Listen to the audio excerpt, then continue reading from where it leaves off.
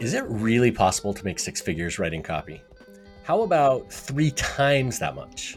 You might be thinking, yeah, it's a possibility, but only after decades or longer of cultivating the right clients and developing your sales skills.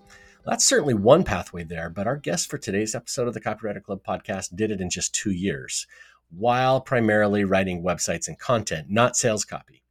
Copywriter Stephanie Trovato shares how she launched her business as a side hustle during COVID, then went full-time to avoid going back to the office. 2 years later, she just cleared over $300,000 in her business. Steph told us how she did it, and she filled us in on her CEO retreats, how she manages her time and family, and how the Copywriter Think Tank helped her do it. But before we get into our interview with Steph, we want to talk about our sponsor for this episode, the Copywriter Think Tank. So I have all this promotional copy in front of me that I should read about the think tank and how amazing it is. But I think it's better just to listen to the episode because Steph is a think tank member. She's in year 2 of the think tank. And I think she is one of the best examples of what the think tank is all about. It's about figuring out what else is possible for your business beyond the basics, right? And beyond what you ever thought was possible for yourself and for your family and for your own business and for your revenue. And so if you resonate with anything Steph is sharing in this episode, consider a think tank mastermind and apply. We'll jump on a call and discuss whether or not it's a good fit for you.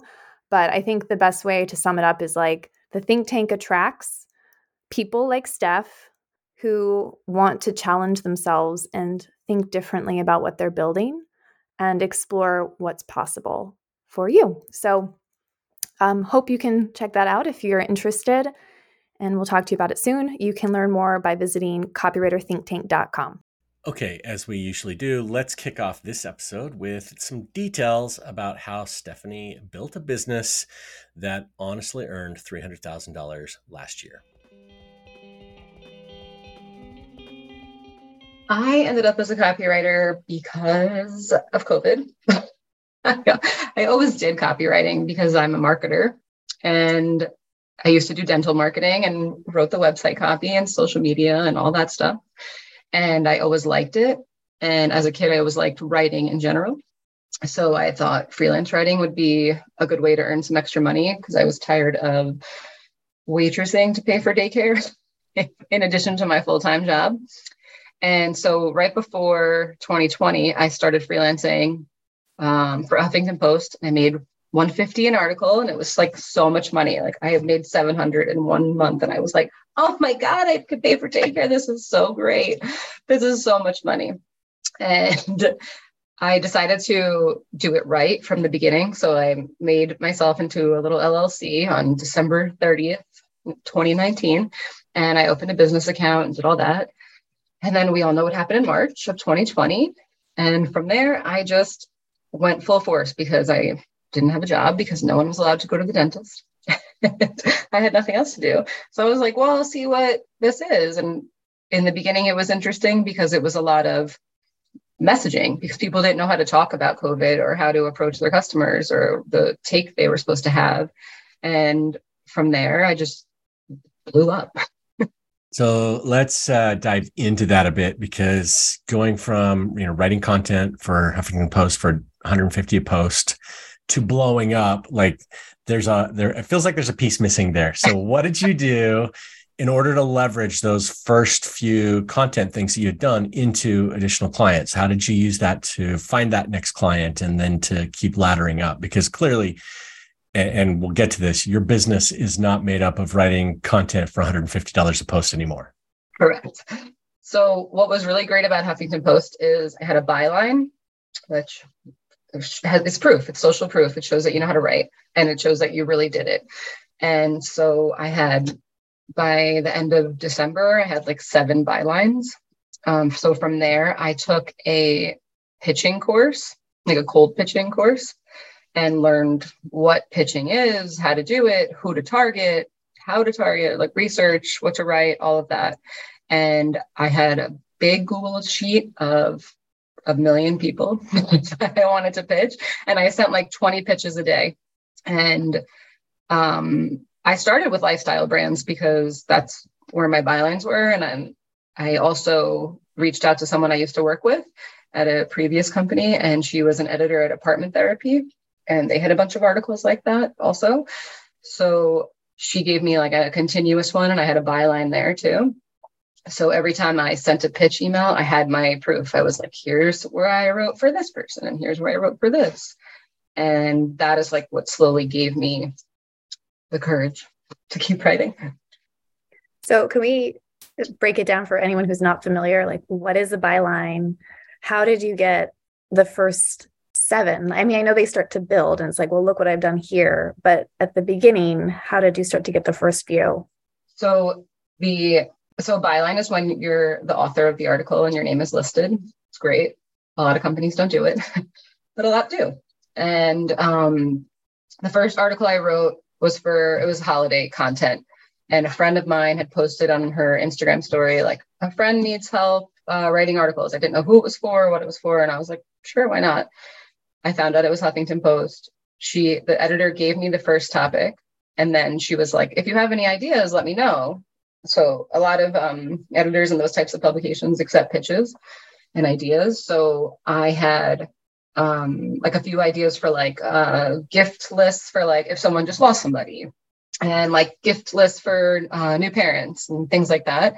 And she was pretty open to it and said yes to everything. And that's how I got so many, because she had like those kind of publications, they just have a budget for the month. So they're like, here, you can write 5 articles.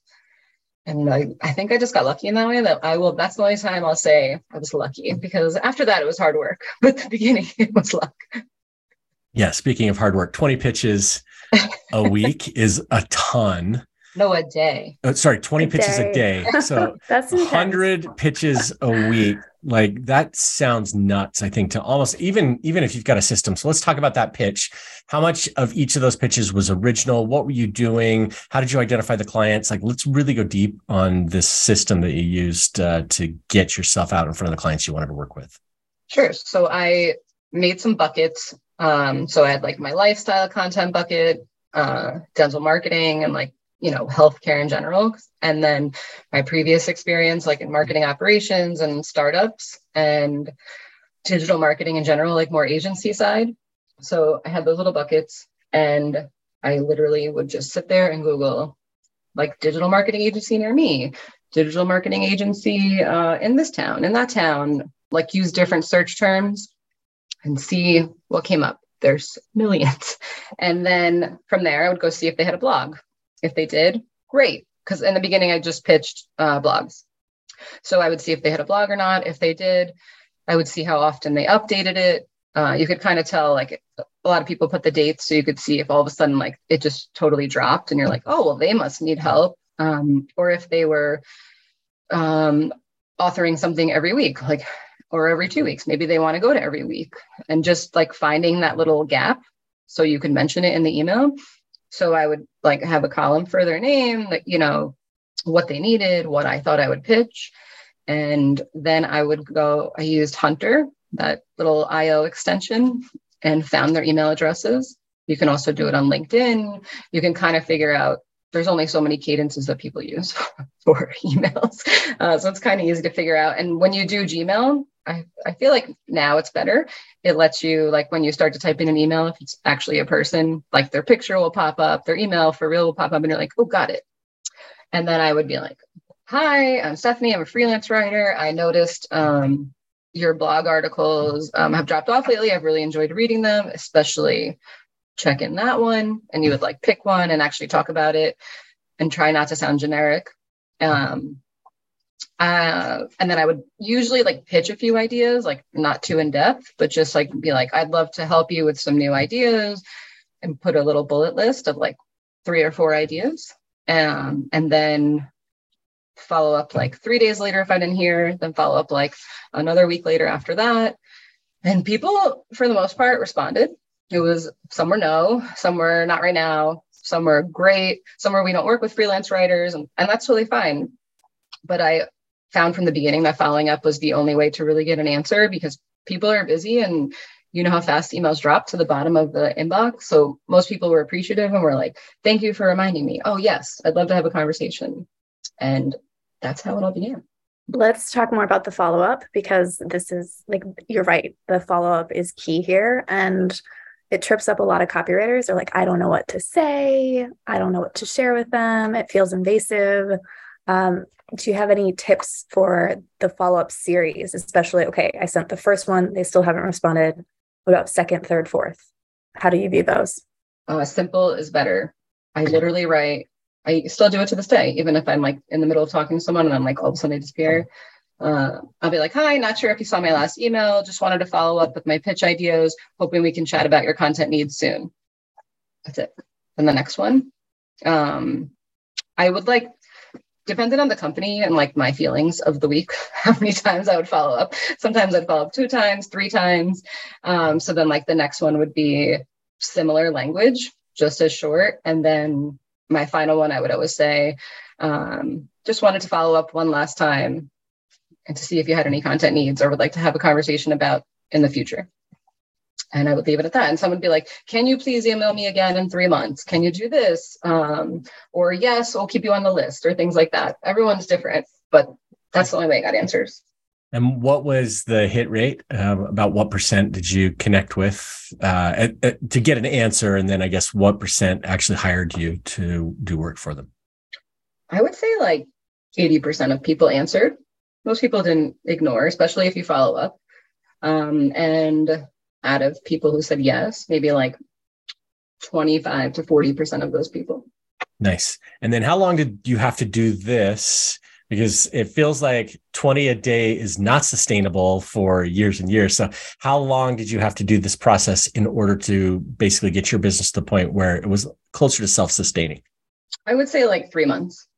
3 months was like a good, because then I had consistent clients, or in the beginning, I wasn't sure of my workload, like how much can I actually do? And like, I was also working around my husband being home, my daughter taking naps. Like it was COVID life. It was like a free for all. So I didn't have like a set schedule. So I didn't know like when enough was enough. As long as I made like more than I was making in the beginning, that was all I cared about.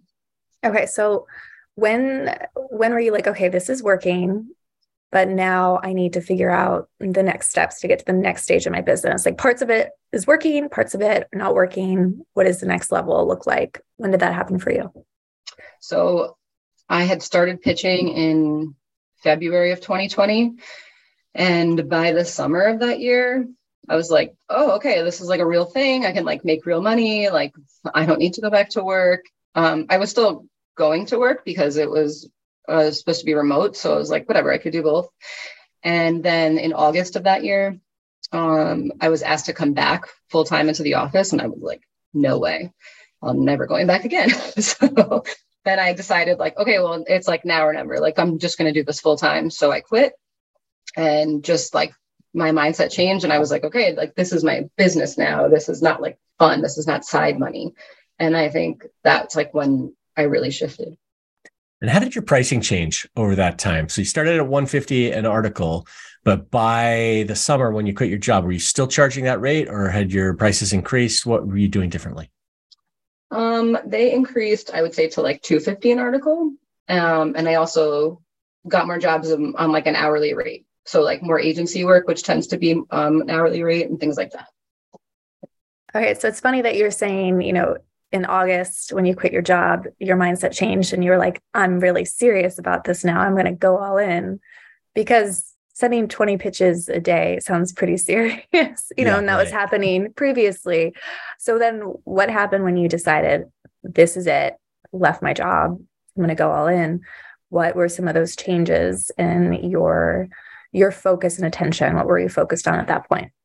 I was focused on having less one-off jobs, and like an article and a this and a that. And I wanted more consistent, like full marketing campaigns. So I focused much more on copywriting. And one of like my biggest breaks, I guess you could call it, is I started working with Travel and Leisure, which was Wyndham Destinations at the time. And I did like full marketing campaigns, like ads, website copy, landing pages, email, like literally everything. And then I even got to like dabble into the magazine. which was cool. Okay. So today you're not doing blog posts anymore. Your business has changed pretty considerably. Tell us about what kinds of projects you typically take on today and how they're different from what you were doing that first year. So I do not work with lifestyle brands at all anymore. I do strictly B2B SaaS, like MarTech, AdTech, EdTech, and like workplace productivity type products. I don't do B2C, and I do e-commerce because it ties in a lot with SaaS. And I still do blog articles, but they're just totally different now. Like those were like listicles of, like best gifts and like these Airbnbs to stay at and like check out this friend's, coffee set, things like that. And now it's like more bottom of the funnel, middle of the funnel, like sales driven blog posts if I'm going to do blog posts, and then website copy and email copy and social copy. So, and why did you move away from the lifestyle and choose SaaS tech? Why the switch, and how did you go? What was the thinking process on that? So, lifestyle doesn't pay that well, but I wanted to be more challenged. So I felt like it was too easy. It wasn't like interesting enough for me. I'm a much more like marketing and business and like analytical person. So I wanted to be in that field, but I also enjoyed making words more human, like making them more valuable to the reader and like able to connect. And I felt like the B2B audience is a place to do that, where like B2C, everything's like that. So I wanted more of a challenge by doing it in B2B. I need some of those listicles for holiday gifts, like right about now. They probably still apply. I should find them. I think please send all of those to me because I need to do all of my holiday shopping. I would like to hear more about your transition from content to copywriting and thinking more about the funnel strategically, because that's a jump that a lot of content writers want to make. And it oftentimes we get in our own way or we don't know how to make that jump. What helped you make that transition? So in the beginning, I didn't realize like I was a copywriter because I thought of copywriting like as very sales, like salesy stuff. And that's like not what I was used to writing. But then I learned like, oh, I've already written a bunch of websites and all this other stuff. Like I do write copy. And so that's what I enjoy writing, because I enjoy the less is more, like taking on the brand voice and really like transforming. Like I enjoy revamping something instead of net new. Like when it comes to website copy, because for me, it's easier to like read something and be like, oh, no, like that's not good. Like it should be this instead. I feel like it gets my creative juices flowing better. But that stint that I had at Travel and Leisure, I was there with them for a year and a half, is when I really like fell in love with copy, because that's when you couldn't travel, but we still had to write about traveling and how amazing it is. So I was able to like romanticize it. And that's what was like so fun. Like, this is such BS. Like, what am I writing about? You can't even go to any of these places, but like, I'm going to talk about them anyways. So that's when I really started enjoying it. And I was like, oh, I could do this. And like, it's so much of a mind game, I feel like, with copywriting, because a lot of people, I feel like, think that their copy has to be proven by sales or like some measurable statistic. And if they don't have it, or if they have no proof of it, then they can't do it. But that's not true. Your words are on a website to represent a brand. And what they do depends on what page you're writing for, who you're writing for. Like, not everything is completely like reliant on sales. Like, I don't write sales pages. I'm not good at those. Like, I'm not persuasive enough. I don't know what it is. I feel like an infomercial when I write them. Like, they feel funny for me. Other people are fantastic at them, but like don't like social copy or email copy at all. So there's so many different buckets of copy that I feel like just using the term copywriter in general scares people, but you can be good at one and you don't have to do the rest. It's okay. It's interesting that you say that, because there are a lot of people who argue that in order to make really good money as a copywriter, you have to write sales copy. You have to write sales pages. You have to be close to the sale, but you're writing a lot of content. You're writing a lot of top and middle funnel content for your clients. And if you're willing to share, you're making a lot of money, as a copywriter. It's not $700 a month anymore as big money. I have a feeling that'd be super disappointing. So talk a little bit about that shift as well. How do you get clients to buy into paying good money for content? And what are you making in your business today, writing that top and middle of funnel content? Yeah. So I have never written a sales page, and I don't think I ever will. Maybe I will one day. I can't say never, but I have never done it. So you can make money without writing like official sales copy. I don't do like launches or any of those things. So when I started my business, my goal, my first year was 30K, because that was enough to pay for daycare, which is like crazy to think about now, because I'm like, oh my God, that's how much I would pay for daycare. I think that's kindergarten now. So when I was like that summer that I started copywriting, like the summer of 2020, I had already made 30K. So I was like, oh, I need to like relook at this. So I didn't really have any goals, but I was like, I can make more money than this. So my first year I ended up like 120, 140, somewhere around there. And I was like, holy crap, you can make so much money. So then I was like, okay, I need to charge more, because I was like working a lot. I had a ton of clients, and I was like, I need to redo my rates or something. Like I should be making more doing less. So that was my focus for 2021, was to get better paying clients. So there are plenty of clients who will not pay you, don't want to pay you. That was another reason I also wanted to shift my writing, like where I did it, because I was tired of having to like prove my worth all the time and like argue my rates, because there's plenty of people out there that want the best deal. And I get that. Like I'm like that as a consumer, but I would never do that just like a service business ever. So I was like, okay, I'm tired of defending myself and like having to negotiate my rates that I felt were like low enough. So I started using LinkedIn more and focusing more like on the B2B. And I would find people who were already looking for a freelance writer, already like had a content need of some sort. And I would have the budget conversation from the beginning. And some people are pretty upfront about it. They'll ask you what your rates are, or you can say, can you share your budget with me? And what's the worst they're going to say to you? No. And then like, all right, so then we have to have another conversation. But they usually do. And it helps, because then you could be like, my blog rate is $500. And they're like, oh, we only have 150. So like, thank you, we appreciate it. But like, obviously we're really far apart. And then you save everyone time. So I just became more upfront about talking about pricing in general and finding people who had a brand already. So the bigger the client, usually the more marketing budget they have, not always.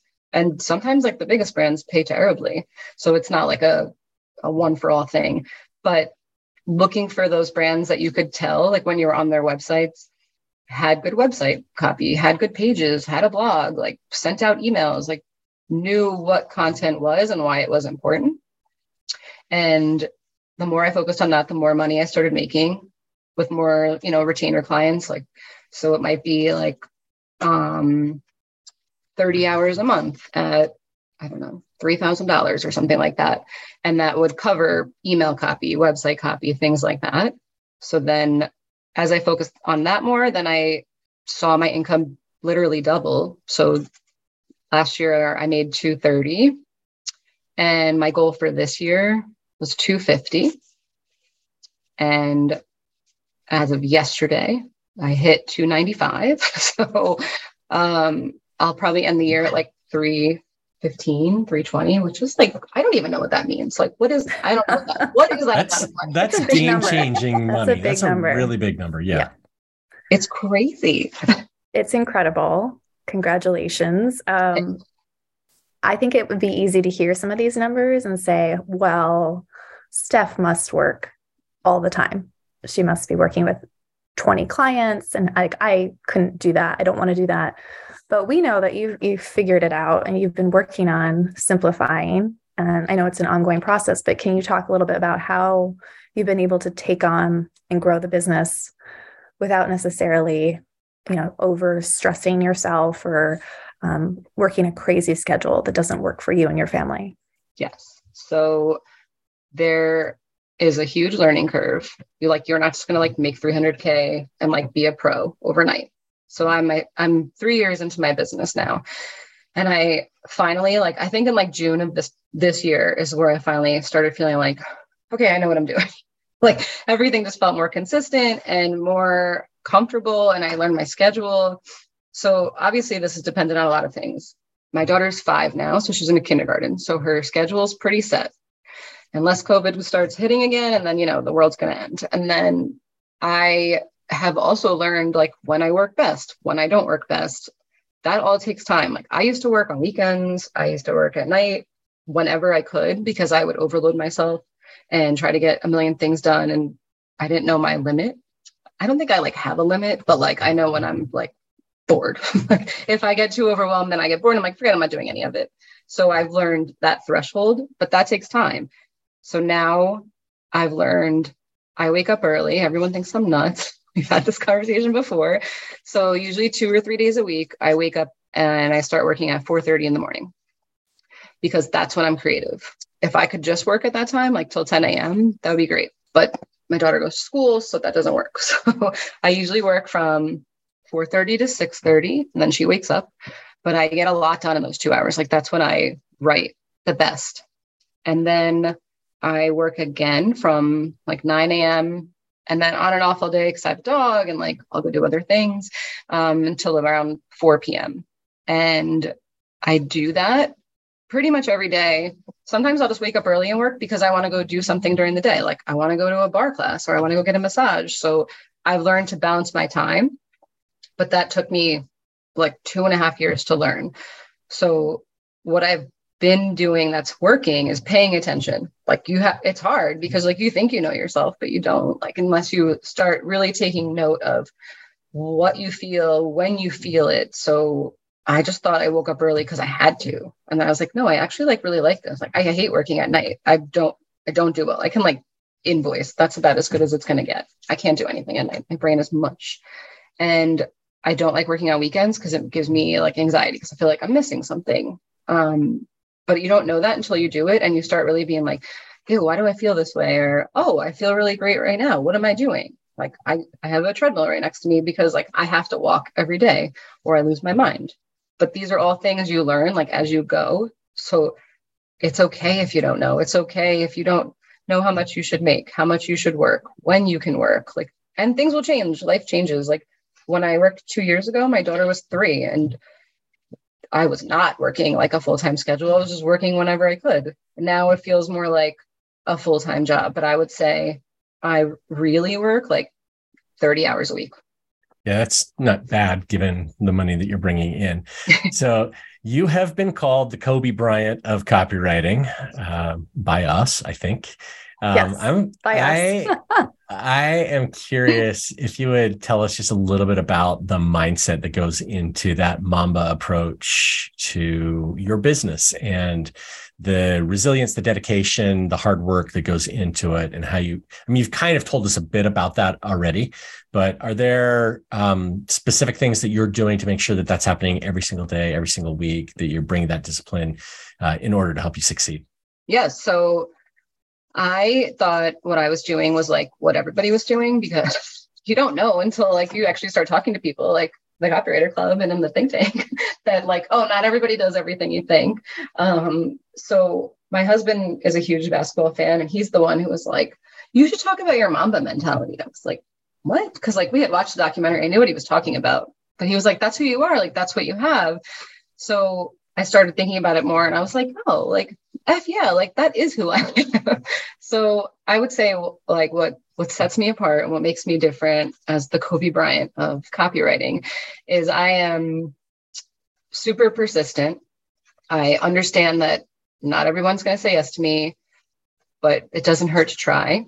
And it's okay if it doesn't happen on the first try. So I always am persistent with my follow-ups, I talked about, with literally everything in life. I just don't usually take no for an answer. I wake up early. So Kobe Bryant used to wake up early every day and work out before his team workouts because he didn't want to sacrifice time with his family like at night. So he sacrificed his sleep. And I'm the same way. Like I could function on less sleep because I'd rather that than miss out on something that's actually important. Like I'll get sleep, it's fine. Like I'll make it up. I don't do it every single day. Boundaries are a huge thing. So the more I've like done research into Mamba mentality, Kobe was so much about boundaries and like only doing what mattered to him. And I've learned so much from you guys about boundaries. And so now I have a mindset coach and I talk about boundaries with her all the time.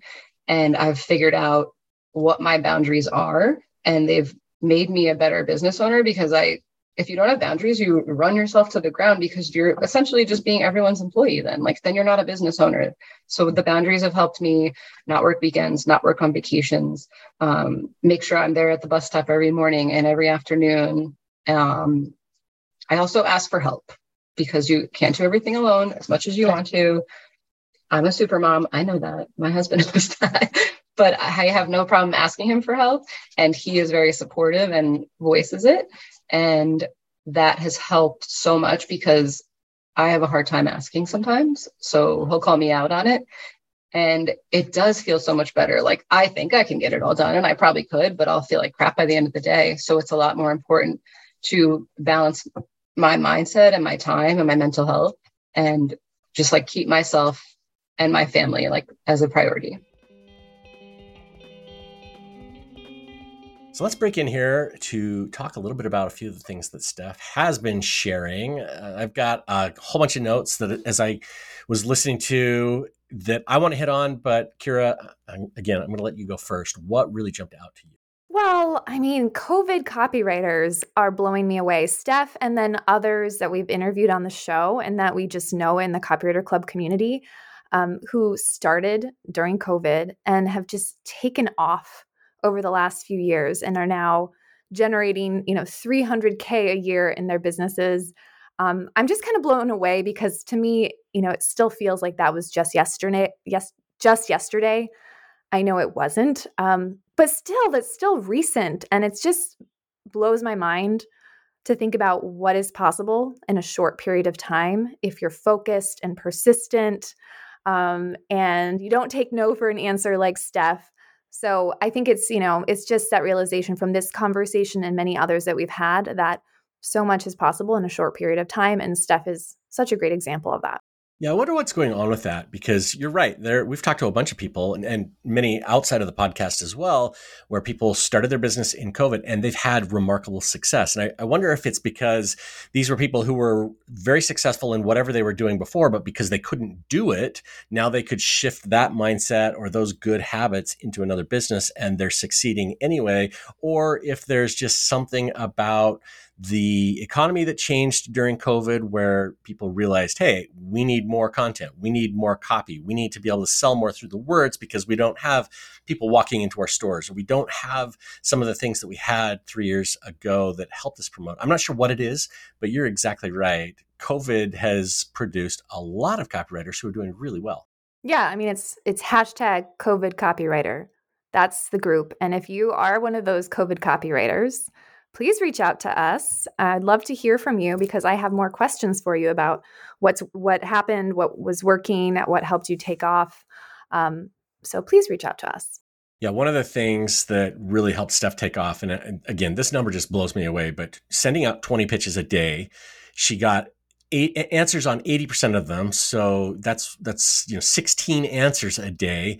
And 20 to 40% of those 20 are saying yes. So somewhere around, 4 to 8 people every single day. Like doing that, having that kind of a success rate doesn't take very long to fill up your business with clients who, need the thing that you're offering. And so, we teach the P7 Landing Clients Now course that's all about pitching. We share all kinds of templates in that. But the things that Steph did are, really smart. Lots of pitches, lots of follow-up. And if you do that, you are going to succeed, assuming that your pitch solves a real problem for your client. Yeah, I remember when we first sat down with Steph when she just joined the think tank and I didn't know her well yet. And I was just trying to kind of like figure her out on our first hour-long call. And I remember when we started talking about her follow-up game and her persistence, that's when I was like, oh, this is it. This is what separates Steph from so many other people, is that she does not take no for an answer. She is one of the most persistent people I know, and I mean that in such a good way. She follows up with everyone she reaches out to, as she shared. She follows up with us too, right? If we have a conversation with Steph on a think tank call and we're like, hey, here's an idea, you could do this. Most people will just kind of let it go. It'll fade.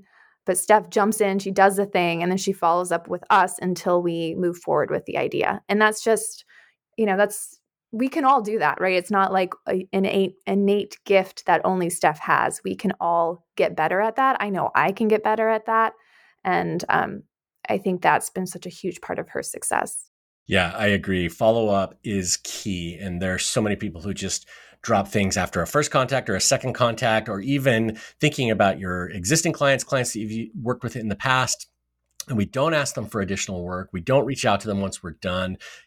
I'm assuming that most of those experiences for people are good experiences. They might want to work with them again, and yet we just don't. We just assume that person's done with us and they need to move on, which is interesting for two reasons. One, in our own personal businesses, we should be doing more of it. It would help us to grow without so much outreach and pitching. But also, it's an opportunity if you're one of those who will pitch and follow up, knowing that the last copywriter that this client you're pitching to probably isn't following up. And so when your name appears in the inbox, there's an opportunity for you to start working with them now. Yeah. So, Rob, what else stood out to you when we started talking about money? Were there any lessons related to, how Steph was able to bring in over $300K? There were a couple of things. Number one, Steph is not afraid to talk about money. She mentioned that she talks about it right up front, and the money thing is part of the conversation. This is another place where so many copywriters are afraid to talk about the money, where we want to make sure that we're throwing out a price that the client's going to accept. And so if we know something's worth, say, $5,000, we say, oh, I can do it for $3,500, because we know that offering that kind of a bargain for a client is an easy yes. But that's really not true. Oftentimes that shows that we're not confident in what we do. And Steph obviously shows up on her calls, very confident, saying, this is the value that I bring to the table. This is what it costs. She also structured her work so that it's more about retainers. So it's not one-offs, but she switched to doing more campaigns, helping people with larger projects, doing more retainers, so that she doesn't have to continually go out looking for new clients. I think those two are kind of a 1-2 punch about being smarter about making more money. So also we should note that, Steph was talking about money, but also how she's making, great money, really great money, without writing sales pages or working on launch copy or working in direct response. And so she's doing it her way. And I think it's just such a great example of, like, there is money to be made in so many different areas. And it's not just one traditional path for copywriters only. And so I appreciate that she shared that with us too. Yeah, I agree. One other thing that she threw out there that it was kind of a throwaway line as she was talking, and it didn't really register with me the first time we were talking, but I noticed it the second time, is when she was talking about how there's this idea that you need proof that you can do something, and that's not really true. And I know this comes up a lot when we're talking to our students in the accelerator, in the underground, but so many of us feel like we need to be able to prove that we can do this thing that we say that we can do with numbers, with previous projects. And Steph's approach to that is, again, that's not really true. What you need to do is build trust, show them there's this opportunity here, talk about the value you can bring to the table. There's so many ways to do that without needing that proof. And I know, because we talk about this a lot in our programs, we maybe have mentioned it a few times in the podcast before, but it's a really important point. Just because you haven't got the proof that you delivered X number of sales or a 20% increase on whatever does not mean that you can't still do the thing. Yeah, and I think it's just your mindset, and Steph's mentality is just about learning as you go. And so she did mention that, and it just, when you think about everything that way, it's like, well, yeah, I can take on this project I've never actually jumped into before, because I'll learn as I go, and then it'll be easier next time. And I can always ask for help, and I can figure it out with the resources I have. or I've already invested in and just figure it out rather than pulling myself out of the ring and not doing it, which is what many of us do. We get in our own way. And, and just being comfortable knowing that along the way, things can get uncomfortable or even painful, and we're going to make mistakes, and that's okay because we'll continue to learn as we go. And so she's clearly done a lot of work, a lot of mindset work, even just being part of the think tank, right? You expose yourself to so many different perspectives that change how you operate and think. Steph also mentioned investing in her own mindset coach. We talk about mindset all the time. I have a mindset coach. Also, we have Linda Perry, who's, one of our favorite mindset coaches in the think tank. So it's like, this stuff really makes a difference. Mindset is no joke. And Steph is proof that, investing in your mindset can go such a long way. Yeah, definitely. And last thing that I want to mention from this half of the interview, as Steph was talking about her schedule and things like getting up early, working when her daughter's taking a nap or is away from the house, whatever. She's very deliberate in building a schedule that works around her life rather than the other way around. And I think I often do this, and I know lots of other people do. We try to balance our life around work instead of work around life. And I admire that she's been able to do that. And it's something that, as I'm thinking about it, I'm like, I'm going to do more of that, where I'm making work for me instead of moving my, everything else around to fit it in. I'm going to reach out to you tomorrow, and you won't be available. You'll be That's right. I'm going to be on an airplane, but I'll be traveling away. You won't be able to get me. Yeah, no, I think about that often, and I have weeks where I'm really good at it, and I'm prioritizing my life, and then I fit work in, and work always gets done. And then there are a couple of weeks where work just does get more intense, and that can happen. And I think the trick is, and work can take over, so you're doing more working than living. And I think it's okay in my mind if that happens for a short period of time, and there's an end date. And the hardest part is then getting back on track so that you're living more and fitting work into your life. And that's hard because there's a whole, struggle there where once you get off track, it feels so hard to get back on track. But if you can do that and make those switches and realize that some days I actually will need to put in more hours, I will need to hit that deadline or finish that project. And then the next day I can jump back into my schedule where I'm prioritizing my workout or my health or my relationships.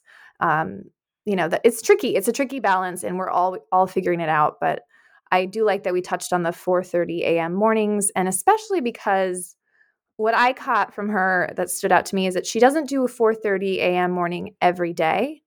And that's also how I approach it. Like, I'll do a couple early mornings, but I still like to sleep in. So I'll do it earlier in the week, get a lot of stuff done. And then by Friday, Saturday, if I can sleep in till 7 or 8, that's a great week. And so that flexibility is pretty cool because usually people just set the time and it's hard to kind of shift throughout the week. So I thought that was interesting. Yeah, I'm the same. I sleep in longer on the weekends. I'm 5 a.m. through the week, but I know the experts say you should always get up and go to bed at the exact same times. But that's not fun. And it's not realistic, with weekends, you want to spend some time with a partner or with your family. Sometimes there are other things to do. So weekends, at least, I'll sleep in. But during the week, I'm not up as early as Steph, but close. And I love that sleeping in, for me at least, I'm like, can I sleep in till 7:30? Yeah, exactly. That's not sleeping in. Yeah. All right, well, let's go back to our interview with Steph and get into the details about how she manages her time.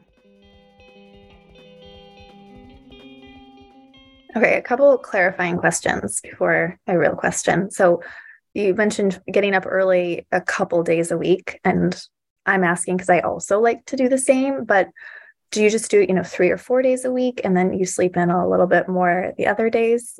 I know this is very specific, but it will help me. I usually do it like Tuesday, Wednesday, Thursday, because I don't like starting my week that way. Then I'll just be tired. And then I go to sleep.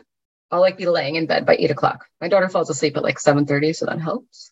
And then my husband and I have a deal. As long as we don't have to get up early for something, we each get a weekend morning to sleep in. So that's usually when I'll make it up. Okay, got it. Okay, that helps. And then Can you just talk through what your typical month looks like? Because again, we're talking about some big numbers, so it helps to picture, okay, does that mean you have 5 retainers? Does that mean you have 2 retainers and then 2 website projects? Like, what is an average month that has helped you get to this financial level? So I would say majority of my clients now are retainer clients. So they can be like priced differently, like the structure of them. Like some of them are an hourly, like, 10 hours a month for whatever, or some of them are deliverables. So like 3 articles a month, $1,200, like things like that. So my workload has become much more consistent and predictable, which is helpful. Like even December is a slow month for everybody. Like there's just less work to do. So I had a bunch of clients who were like, oh, I'm not going to have anything, but I'll have it in January. So then I was like, initially I was like, oh shit, it's going to be a lot less money. And then I just like put it in my spreadsheet really quick. And I was like, oh, actually it's not. So I would say like my last 5 months have averaged around 30K, and like December will be 24K. So yes, it's a lot less, but like it's still a lot of money. If so, I've also learned to like my perspective, like to just pay attention to that, because it's really easy to fall into the like, woe is me, or like, oh no, and like go into panic. Like I'm someone who like, if a client canceled, I used to be like, oh my God, what am I going to do? And like, I'd have that anxiety and have to go find something, and I wouldn't feel better until I did. Where now I'm like, okay, like it's fine. Like, and that took a lot of work and a lot of like mindset work. And that's why I've been working with the mindset coach, but I've noticed how different I feel. And I feel like I have more control now. Yeah, I want to go back to your agreement with your husband on the weekend morning things, because, well, I actually think this is pretty important. So, my wife and I do not necessarily have the same sleep schedules. I get up early like you do. I go for a run by about 5:15. I'm usually out, on the roads, whatever. And my wife tends to take the evenings, which she likes because our kids get chatty or whatever, and teenagers like to talk at night. So I miss out on some of that stuff, which is maybe not a great thing, but it works for us having that support. And I know that's a privilege. Not everybody has that. Maybe they don't have a supportive partner. Maybe they have a partner who isn't supporting. Like those things happen. So, I'm not sure really what my question is here, other than, are there other places where you get support from your partner, or you're offering them support that makes that trade-off work for you guys, that maybe we can borrow some into our own lives and experiences as well? Yeah. So I had no idea that you woke up early every day and ran. Like, see, you're part of the early morning club. I am. I'm there every morning. Yeah. It took us, I don't know why it took us so long to figure it out that like one of us should just sleep we don't both need to be awake at the same time in the morning. We only learned that like in the last year. And I would say, yes, it's a privilege. We only have one kid. It helps. Like she's easy. We don't have like a baby. We don't have all these different things. She's in that age now where like now she has more activities and all that stuff. So as the mom, I feel like I do more of those. And like he likes to go sometimes because he wants to watch. But I go because there's another mom there and her friend is there. And it's like easier for me to have like the soccer mom talk than for him to do it. But I would say you have to voice it. Like, it's really easy to snap at each other, to be like, oh my God, I'm so tired. Like, how do you not see how much work I'm doing? And that's what I used to do. I used to be like, are you kidding me? Like, how do you not see all this? Where we learned how to communicate better. And both of us have voiced what works and what doesn't. So last year, like around this time, I was waking up early every day because I had a lot of work to do. And he hated it because I was not fun. He was like, you can't do this. Like, this is too much and you're not fun to be around and you're not enjoying life and you're not really here. And he was right, but I just needed to be called out on it. And that's how I kind of figured out like more of my balance. So I feel like sometimes you don't figure things out until like something bad happens or it just like is too much. And that's okay. Like that's usually the way people learn. You have to learn the hard way. I am a big example of that my whole life. But also just, he has gotten better also about asking for help or being like, I need a minute to myself, or like, I'm going to go here. Is that okay?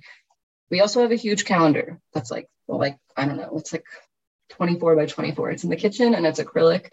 And I fill it out every month with all the details so that he knows what's coming up and I know what's coming up. And he doesn't have to ask me, even though he still does. But it's more like he can kind of see like, oh, you have a lot to do this month. And it's not like work stuff. It's just life.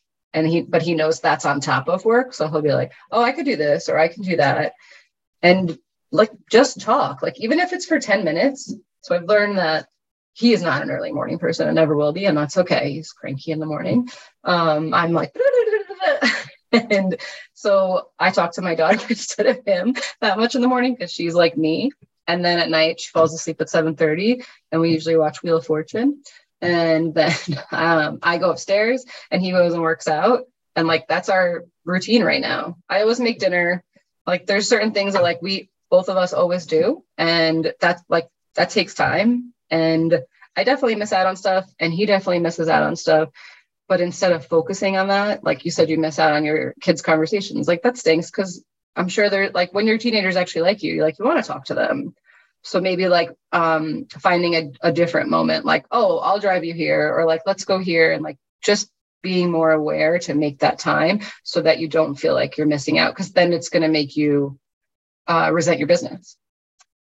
All right. I want to make sure we have time to talk about the retreat. So I'm going to pivot and dig in. I know we've talked a lot about hosting retreats, business retreats on the podcast. I do one once a month. Love it. I'd like to hear about your retreat and one, how it's helped you since you've started doing it. And then two, what you do during that time. Because I think it's also really confusing. It's like, okay, so you book time for yourself to focus on your business, but what do you actually do for that day or for the 3 days? Sure. So I always feel funny talking about it to people who don't have their own business. Cause like, you know, you get a face like you're going on a trip by yourself, like, oh, lucky, like I'm not like going to sleep. So I always explain it as just like companies take their employees on a retreat to focus on like big picture business. You can do the same thing for your own business. And I don't know where this idea was like when I started, because I didn't know about it. And I only learned about it this past year. And when I first read it, I was like, oh, I don't think I'm there yet. But then I'm in Think Tank and we've had conversations about it. And you were like, yeah, CEO day. And I was like, yeah, like that's so smart. But I also know that I can't do that at home. Like some people do it every week at home. I will go do laundry. I will go do anything else, but like do something I'm supposed to do.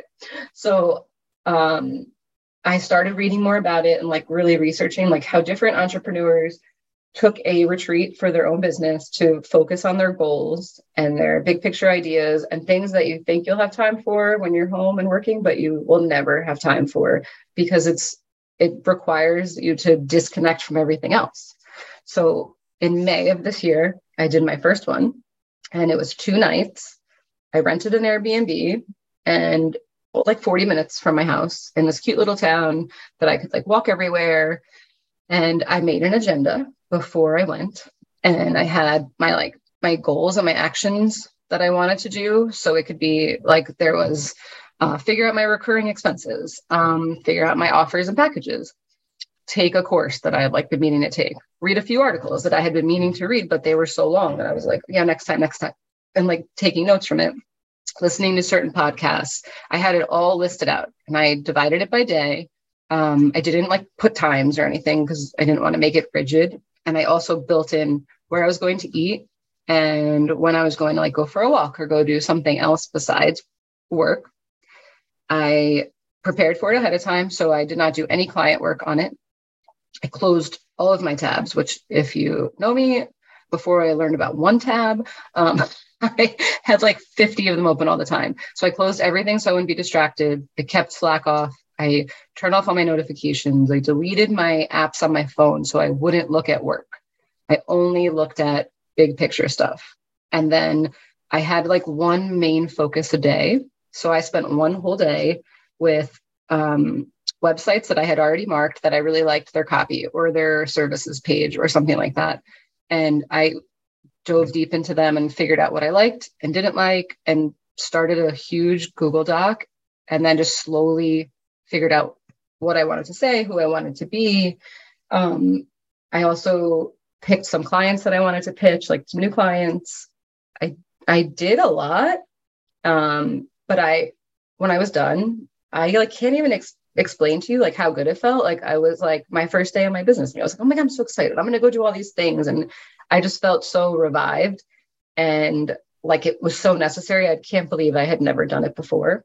So I was like, oh my God, when's my next one going to be? But then like finding more days to do it is not easy all the time. So my next one starts today. And this time it's 3 nights because I learned I needed one more day because I just felt a little rushed. And this time my focus is totally different. And I didn't even realize it until I looked at the agenda from last time versus this time. So last time it was much more, if you look at it, it sounded like I was like a beginner and I was trying to figure all my stuff out like in the moment. And this time it's very much big picture and future and like what I want to do next. So some of those things are like, I'm actually going to like brand myself and like get some typography and some colors and redo my site. And I'm going to start posting on LinkedIn, like as me. Like I am active on LinkedIn and I join conversations and all that, but I've never really posted because I've always been like, I don't know what I want to write. But now I want to. And I'm also going to build out or like start to build out and figure out, I want to like be more of I don't even want to call it a coach because I'm calling it a helper for now. But I really have learned from Think Tank that I just like helping people and like giving advice. And I am an open book when it comes to like anything business and like personal life too. I don't care. But it like fills my bucket. It always feels good to help people, whether it's like, a donation or giving back or whatever. But I've learned in my business, it feels really good to give back to other people. So it doesn't have to be copywriters. I have learned, and I've also learned from my mindset coach because she's the one who pointed it out and said, like, do you know how many small business owners and like entrepreneurs I talk to that would pay someone to teach them how to write copy because they want to write their own. They just don't know how, or like just how to be a better copywriter. And I was like, really? She's like, yeah, like, she's like, people don't know what they're not good at, but like they don't know how to find help. So I started thinking about it more. And so I want to build out some kind of like membership, like on Voxer or something like that, where I can be a sounding board and people can ask me questions and just kind of learn to do it themselves. Like, because most of these people that I would be targeting may not have the budget for a huge website revamp and all those things, but it doesn't mean they shouldn't be able to write good copy. And maybe taking a course is not what they need. Like maybe they just need someone to like, tell them like it is, which I like to do, and just make it easier to understand. So that's my focus this time. So when I looked back, I was like, oh my God, I'm like a completely different business owner now. Like, this is fun. It felt like good to compare and be like, oh, I'm really thinking about the future now, which I had never done before. And as a quick follow-up, do you have any tips for what maybe to watch out for, avoid, if you want to get the most out of that type of retreat? I mean, there are many different types of retreats. There could be ones where you just relax and zone out too. But for yours, what would help people stay on task and focus on the agenda? So definitely don't wait to the last second to figure out what you want to focus on. Like, you should always have a running list, whether it's in your head, on a Post-it, whatever, about things you wish you had time to do, like for your business. And then take an hour and don't look at anything else and like really sit there and be like, if I had 24 hours, what would I want to do? And write that out. And then it depends on what kind of person you are, but I am easily distracted. So literally delete everything, close everything, like don't look at it. And also build in time for yourself. You can't just sit there and focus on big picture. You'll get overwhelmed. You won't know what to do next. Like, so it's okay if you only do a few things, like, because you took the time to actually focus on that, but do whatever makes you feel good, whether it's like going for a hike, going to get a massage, spend most of your time doing that. Go fly somewhere warm, like whatever works for your lifestyle. Like if I could just like get up and go to like, Spain for a week, bye, I would go. Like, that doesn't work for my life right now. Like maybe one day, sure, great. So I would say, you know yourself best. So if you know what's distracting you at home for you not to be able to do these things, you have to do everything in your power to not let yourself do that on your retreat, and book somewhere that doesn't have things that will distract you in that way. Like, don't book a place that's in your hometown where you're just going to like go to Rite Aid and go pick up your prescription and like things like that. Like, don't do that. You can go somewhere, and somewhere comfortable, but not somewhere that you can like go do your regular life errands. Yeah, you kind of answered my question. I was curious about the balance because spending all that time doing work, I can imagine, being in the hotel room or at wherever you're doing this retreat, 8 to 5, but that much brain work is exhausting. So, having time to, get a massage or maybe, watch a movie or, maybe a marathon of episodes of your favorite series or whatever feels like that's a part of it. But it would be really tempting, I think, to show up and want to do that personal part before the business part. So there's definitely some discipline around, making it work for you. Yeah. I feel like I structure mine, like my agenda is written out as like morning, afternoon, evening. And I have learned like just what I focus on best. So in the morning is when I do like where I really need my brain. And then the afternoon is more like one of my action items is to clean up my Google Drive because it just has way too many things. So I'm going to do that like in the evening because like, what else am I doing?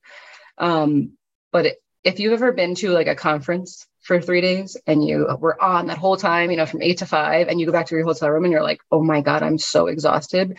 That's what it will feel like if you do not build in breaks. Like, you have to give yourself the break. Otherwise your brain is overloaded. So don't go into it thinking like, I'm going to get 100 things done. I mean, like, if you do, great, but you don't need to. It's okay.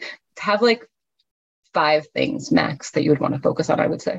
Yeah, that seems like really good advice. And this seems, again, this is something we talk a bit about, Kira and I do, doing this in your business, whether you go away, whether you are able to do it at home, but taking that time to really think through your business is a total game changer. So I love hearing about your approach to this, which is maybe a little more extreme than, taking the Friday every week or whatever, but it's really enlightening. Okay. So my last question for you, Steph, is a little selfish. I'm curious, about your experience in the think tank. You've mentioned a couple of times that you're a member of the think tank. What has your experience been and how has it changed your business? So just like anything, when you're in something, you don't really realize it until you reflect. As corny as that sounds, I'm not one who normally sits and reflects on anything. But when you start investing money, you force yourself to reflect. So when I first thought about Think Tank, I actually was considering the accelerator the year before. And I was like, no, I'm not there. And then I messaged Kira and I was like, I don't know which one's right for me. This is how much I make. This is what I do. And she's like, no. Like, you need the Think Tank. Like, you're ready. So when I first joined, I will be honest and say I felt like a rookie. Just because like I wasn't used to talking about my business. So everyone in it was more open. And I was like, oh, like we talk about these things? Like, oh, this is so weird. But then it was like, oh my God, this is so great because there's someone there for everyone. And you don't realize how valuable it is to have people who understand what you do day in and day out. Like, if you're like most people and you're a copywriter and you try to explain your job to anyone, they're like, I don't know what you're talking about. Like, my daughter thinks I'm an author. Fine. Yep. I'm an author. Like, because like, I'm not going to explain it to her, but I feel like my family members are the same way. So I usually just say like, when you log on a website and like you see stuff on the homepage, like a copywriter wrote that and they're like, oh, cool. But you can't ever have a more extensive conversation than that. So Think Tank gives you like, my mindset coach put it really well because she was like, your family can be supportive and you can have supportive people in your life that will listen to you, but like, who's going to actually be able to give you feedback? She's in the same kind of thing for her business. And it is invaluable to have people who you could be like, you're really mad at a client, or you didn't get paid, or you think your copy sucks, or like someone right now is writing a book and they're so hard on themselves. Like, you're so hard on yourself. So just being able to go right into that page and being like, I don't know what I'm doing. This is crazy. And then you have like 8 people respond to you with all different advice. Some people like me, I'm like more like cut to the chase. This is what you need to do. Other people are more like heartfelt. And there's like all those different personalities, but they all understand exactly what you're going through. Even if you don't have the same clients, you don't write the same kind of copy. They're all in their own business and they're all in the business of writing. So they know what it's like to fight for your worth and try to make people understand how important content is and why you should be paid what you should be paid and why you are the business owner you are. Like, it's such a confidence builder. And it's really like a mirror. It's a mirror into your business. And there's people in it that will be like, oh, have you ever thought of this? Have you ever done this? Why don't you try this? And then you sit there and you're like, why didn't I think of that? Like, how come I didn't even realize that about myself? But it's really hard to do that because you're in a tunnel, probably in your office by yourself at home, like with no one to tell you otherwise. So the think tank gives you like those 10 other brains that you wish you had to be like, ding, you should be doing this, idea, and give you also the advice on how to do it, because some people have done it or they know people who've done it. So it's not like, here's this great idea, like, good luck. It's like, here's this great idea. Here's what I used to do it. Here's what you should try. I know someone who knows how to do that. Here's another recommendation. Like, it's just, looking back now, I started, I'm almost at a year. I am a completely different person with my business, personal, like thinking about my business. Like, I am a business owner now. I will tell you, when I started Think Tank, I was a freelance writer. Like, that is how my brain worked. And I wouldn't call myself that now. Like, I am CEO of a big H. Like, that is who I am. And that's because of Think Tank. Well, thank you for sharing all of that. And it's been so fun to see how you've grown into that business owner over the last year. I'm just curious to hear kind of what you're most excited about right now, because I know you're going to sit down and figure out the goals. So I'm not going to force you to share that before you've actually worked through it over the retreat. But what just lights you up when you're thinking about next year and something that you really want to make happen? So when I started Think Tank, I was like, I'm not a brand. I will tell you now, I'm not going to be on my Instagram stories like, hi, it's Stephanie. I'm not going to do that. That's not I do remember you told us a lot of things that you were not going to do. In that first conversation, you're like, I'm not going to create courses. I'm not going to create products. I'm not going to do this.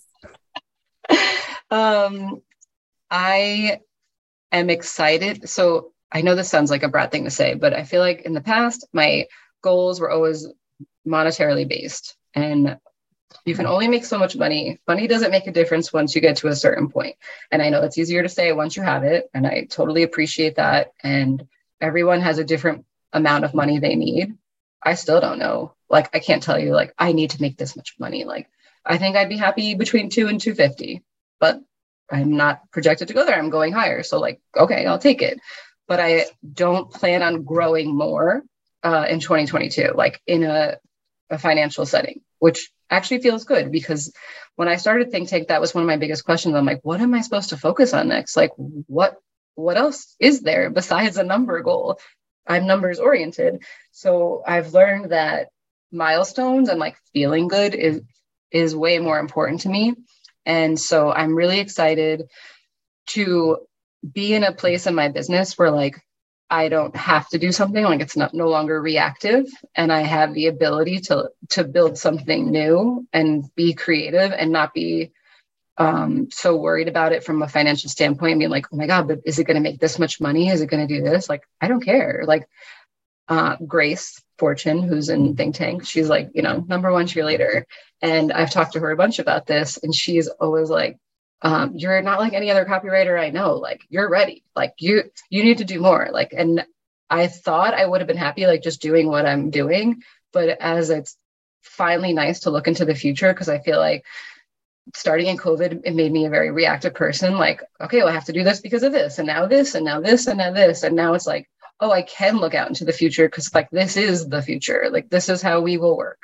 So being able to plan, because I'm a planner, and have the creativity and the flexibility to do it without worrying how much money it makes, and just more how it makes me feel, and like just be bigger than I thought. Like my whole purpose of starting my business was to show my daughter, like, you could do whatever you want, because I have always hated like being stuck in this box. And like, I'm used to make $55K at my marketing job, but I justified it because I was like, well, it's in my town and it's this and it's that. Like, no, you can do whatever you want, whenever you want. It doesn't matter if you're a man, woman, whatever. So I have always preached that to her. And so it feels good to now be able to grow my business enough that I have more than just like pieces of writing to show her and be like, look, I did all this. Like one day when she understands it, I'm like, and you could do it too. If she asks me now, can I be a writer one day? Can I be an artist one day? I'm like, you can be whatever you want. And it feels good to like not be BSing her, like, because you literally can. And it feels good to know that going into 2023, which is so crazy, that I can bring truth to that. I love that. That's maybe a good place to end. Steph, we really appreciate you sharing so much detail about your business and the amazing journey that I think should give a lot of copywriters a goal to aim for, or maybe hope that, in 3 years, you can create a business that not only, makes a lot of money, but serves your interests and do it in a way that actually works in the time that you have to support your family and all of that. So if somebody wants to connect with you and, follow you, see what you're up to next, where would they go to find out more? They can go to LinkedIn. I'm Stephanie Trovato, and I am an open book on LinkedIn. You can message me, whatever. My goal is to like one day in the next few months have like a newsletter and like, be there, like be more present and like approachable. But for now, LinkedIn is great. And literally feel free to ask me any question, anytime. Like, I know it's always like oh, she must be this, she must be that, she must be so lucky. Like, I will tell you, like, I am just like everyone else. There is no secret. It depends on who you know. Like, there's none of that. Like, you just have to work hard and not take no for an answer, because there are millions of businesses out there and they all need copy. So if one says no, just go to another. Like, you don't know them and they don't know you. So don't get hurt. It's great advice. We will link to your LinkedIn in the show notes so people can connect to you. And hopefully they will. Yeah, I was just going to say, it's not luck. It's you sending 20 pitches a day. That's what it is. For 3 months. That's not luck. It's hard work. All right. Thank you so much, Steph. We appreciate it. Thank you.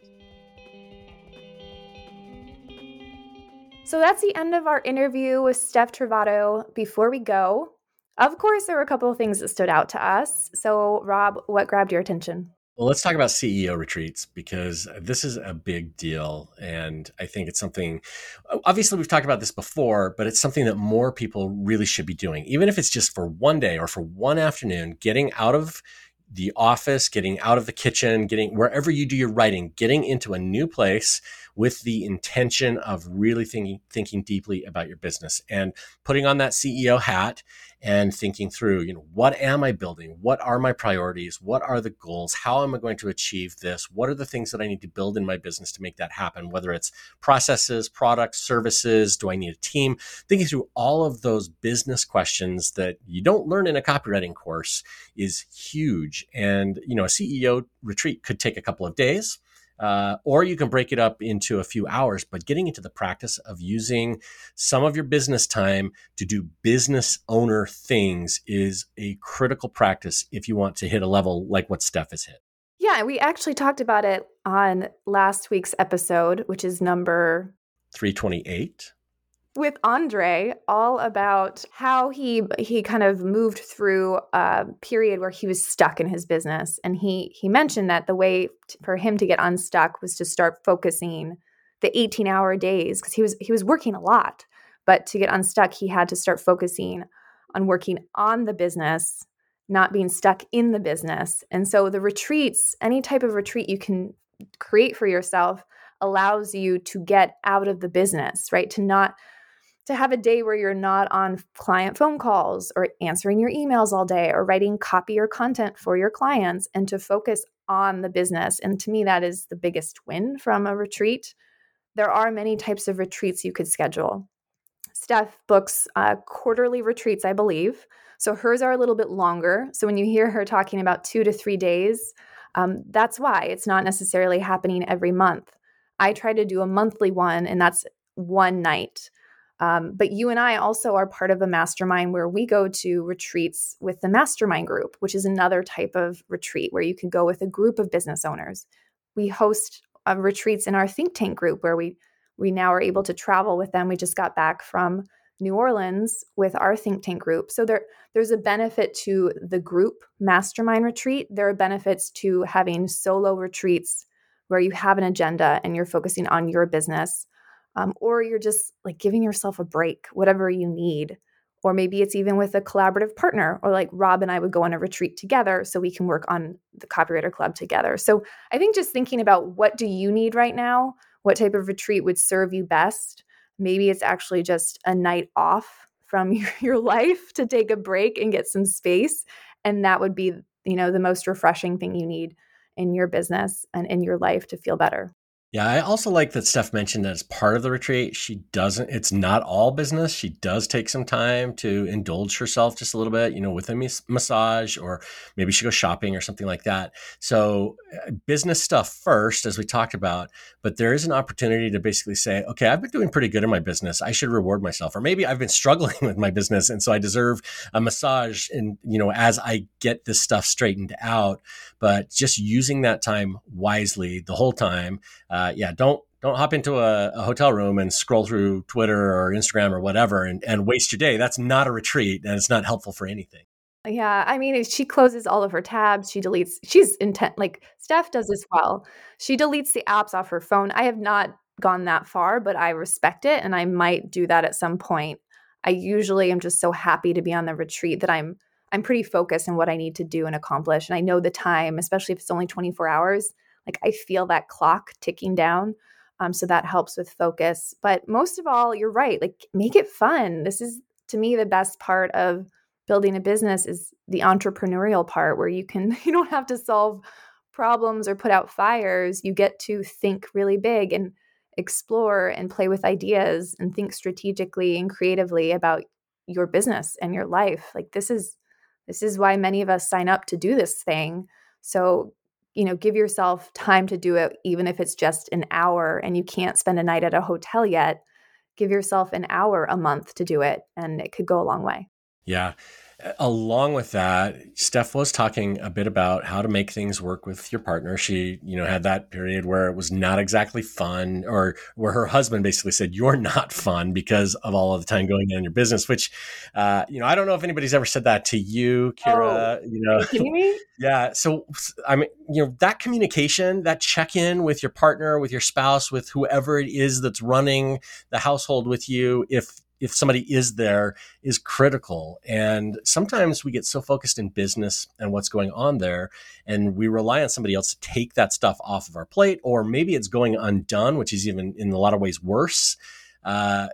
Check-ins are critical. I'm curious about how you do those, in your own partnership. Yeah, I mean, I have been told I'm not fun many times. And I think this is the challenge with early morning wake-ups. We all can like brag about our 5 a.m. wake ups, 4:30 a.m. But the challenge is, if you do those, you can be, for me at least, I can become a zombie by evening, or even by 4 p.m. when kids come home and you have family time. I'm ready to go to bed. And so it is a struggle. I think part of what Steph shared about learning along the way, figuring out where you can hit your limit, what do you need to really live your life while I guess being more robotic. Like, I can become a robot and I can get into a routine where I'm really happy in my routine, but I'm not actually living my life and having fun. And so for me, I have to be careful, and I have to go out of my way to create fun. Otherwise, it will disappear from my life. And so even today, I was booking a date night with Ezra from when I get back from my next trip, because I've been traveling a little bit more than normal, and we want to have fun together, right? We want to spend time together. And so if I don't do that, I can easily just lose touch with the people in my life, with my kids. And so with Harper, we're going to do something fun together when I get back. With Henry, we're going to go find a guinea pig. Like, we're going to get a guinea pig. That's what we're going to do for fun. So we're getting guinea pigs for fun. But like, I have to be really intentional about creating those fun moments with them. Otherwise, I will be the robot mom who no one wants to hang out with. So what do you do, Rob? Yeah, well, I am lucky that, my kids are grown up. So it's a little bit less of, hey, you need to be up to do this thing, or I need to be at this school thing, that kind of thing. My wife works full time now, and I do a lot of the driving in the mornings, as she's, because I'm working at home. So I do some of the Mr. Dad things, or Mr. Mom things, I guess. I do a load of laundry throughout the day. Some of that stuff actually happens here. And so there's that. I've not ever had the check-in where it's like, wow, this is really getting bad. I think I've been pretty good about making sure that, I'm out with my family during family time, that kind of a thing. But I'm always conscious that, if my wife comes home tired, then I've got to do a little bit more, right? And I'm guessing that she does the same for me, and I maybe don't even notice it just because, I'm not that sensitive to what's going on around me sometimes. But it is crucial that we make sure that we are doing those check-ins, even if it's little things like what Steph mentioned. We agreed, on Saturday I sleep in, on Sunday he sleeps in, and those kinds of little things are what it takes to make it work. Yeah, there's so much communication needed. It can be exhausting, but you need to do you just need to do it, right? It's so important because if you don't do it, things fall apart. And I am curious, how are you good at folding laundry, Rob? I'm pretty good at folding laundry. There are some things that are really hard to fold. Women's underwear is really hard to fold. You don't have to fold. You don't have to fold it. Yeah. So I'm actually pretty good. There's a system for the towels that I've been taught 3 or 4 times, and I think I finally got it down. So yeah, I'm actually pretty good at it. Yes. All right. Good. Well, I am awful at folding laundry, so maybe you can teach me and help me. We want to thank Stephanie Trovato for sharing so many details about her business and how she makes it all work. If you want to connect with Steph, like she said on the podcast, the best way to do that is on LinkedIn. She's there quite a bit, so just reach out to her there. Before we go, we wanted to share a review of the show that was recently posted on iTunes by Elizabeth in the Netherlands. She gave us 5 stars. Thanks for that, Elizabeth. And she wrote, while transitioning from employment into being a full-time business owner, this podcast served as an amazing inspiration. I listen to it almost every week and find the stories inspiring, informative, and fascinating. Well done, Kira and Rob. And I hope someday I'll be featured on your show too. That's so nice. Thank you, Elizabeth. That really makes my day. I don't know if it makes your day, Rob, but it makes my day. My only question is, why is it almost every week? Why isn't it every week? I had a feeling you were going to say that. We are grateful, Elizabeth, for your review. If you are listening and you liked this show, please leave a review. I know it's a pain to leave reviews, but please leave a review and we'll read it next time on the next show. That's the end of this episode of the Copywriter Club podcast. The intro music was composed by copywriter and songwriter Addison Rice. The outro was composed by copywriter and songwriter David Muntner. If you've enjoyed your show, I've already asked you, but I'll ask you a second time. Please visit Apple Podcasts to leave your review of the show. Thanks for listening. We'll see you next week. Copywriters coming together to help the world write better copy and make more money. Kira and Rob's Copywriters Club.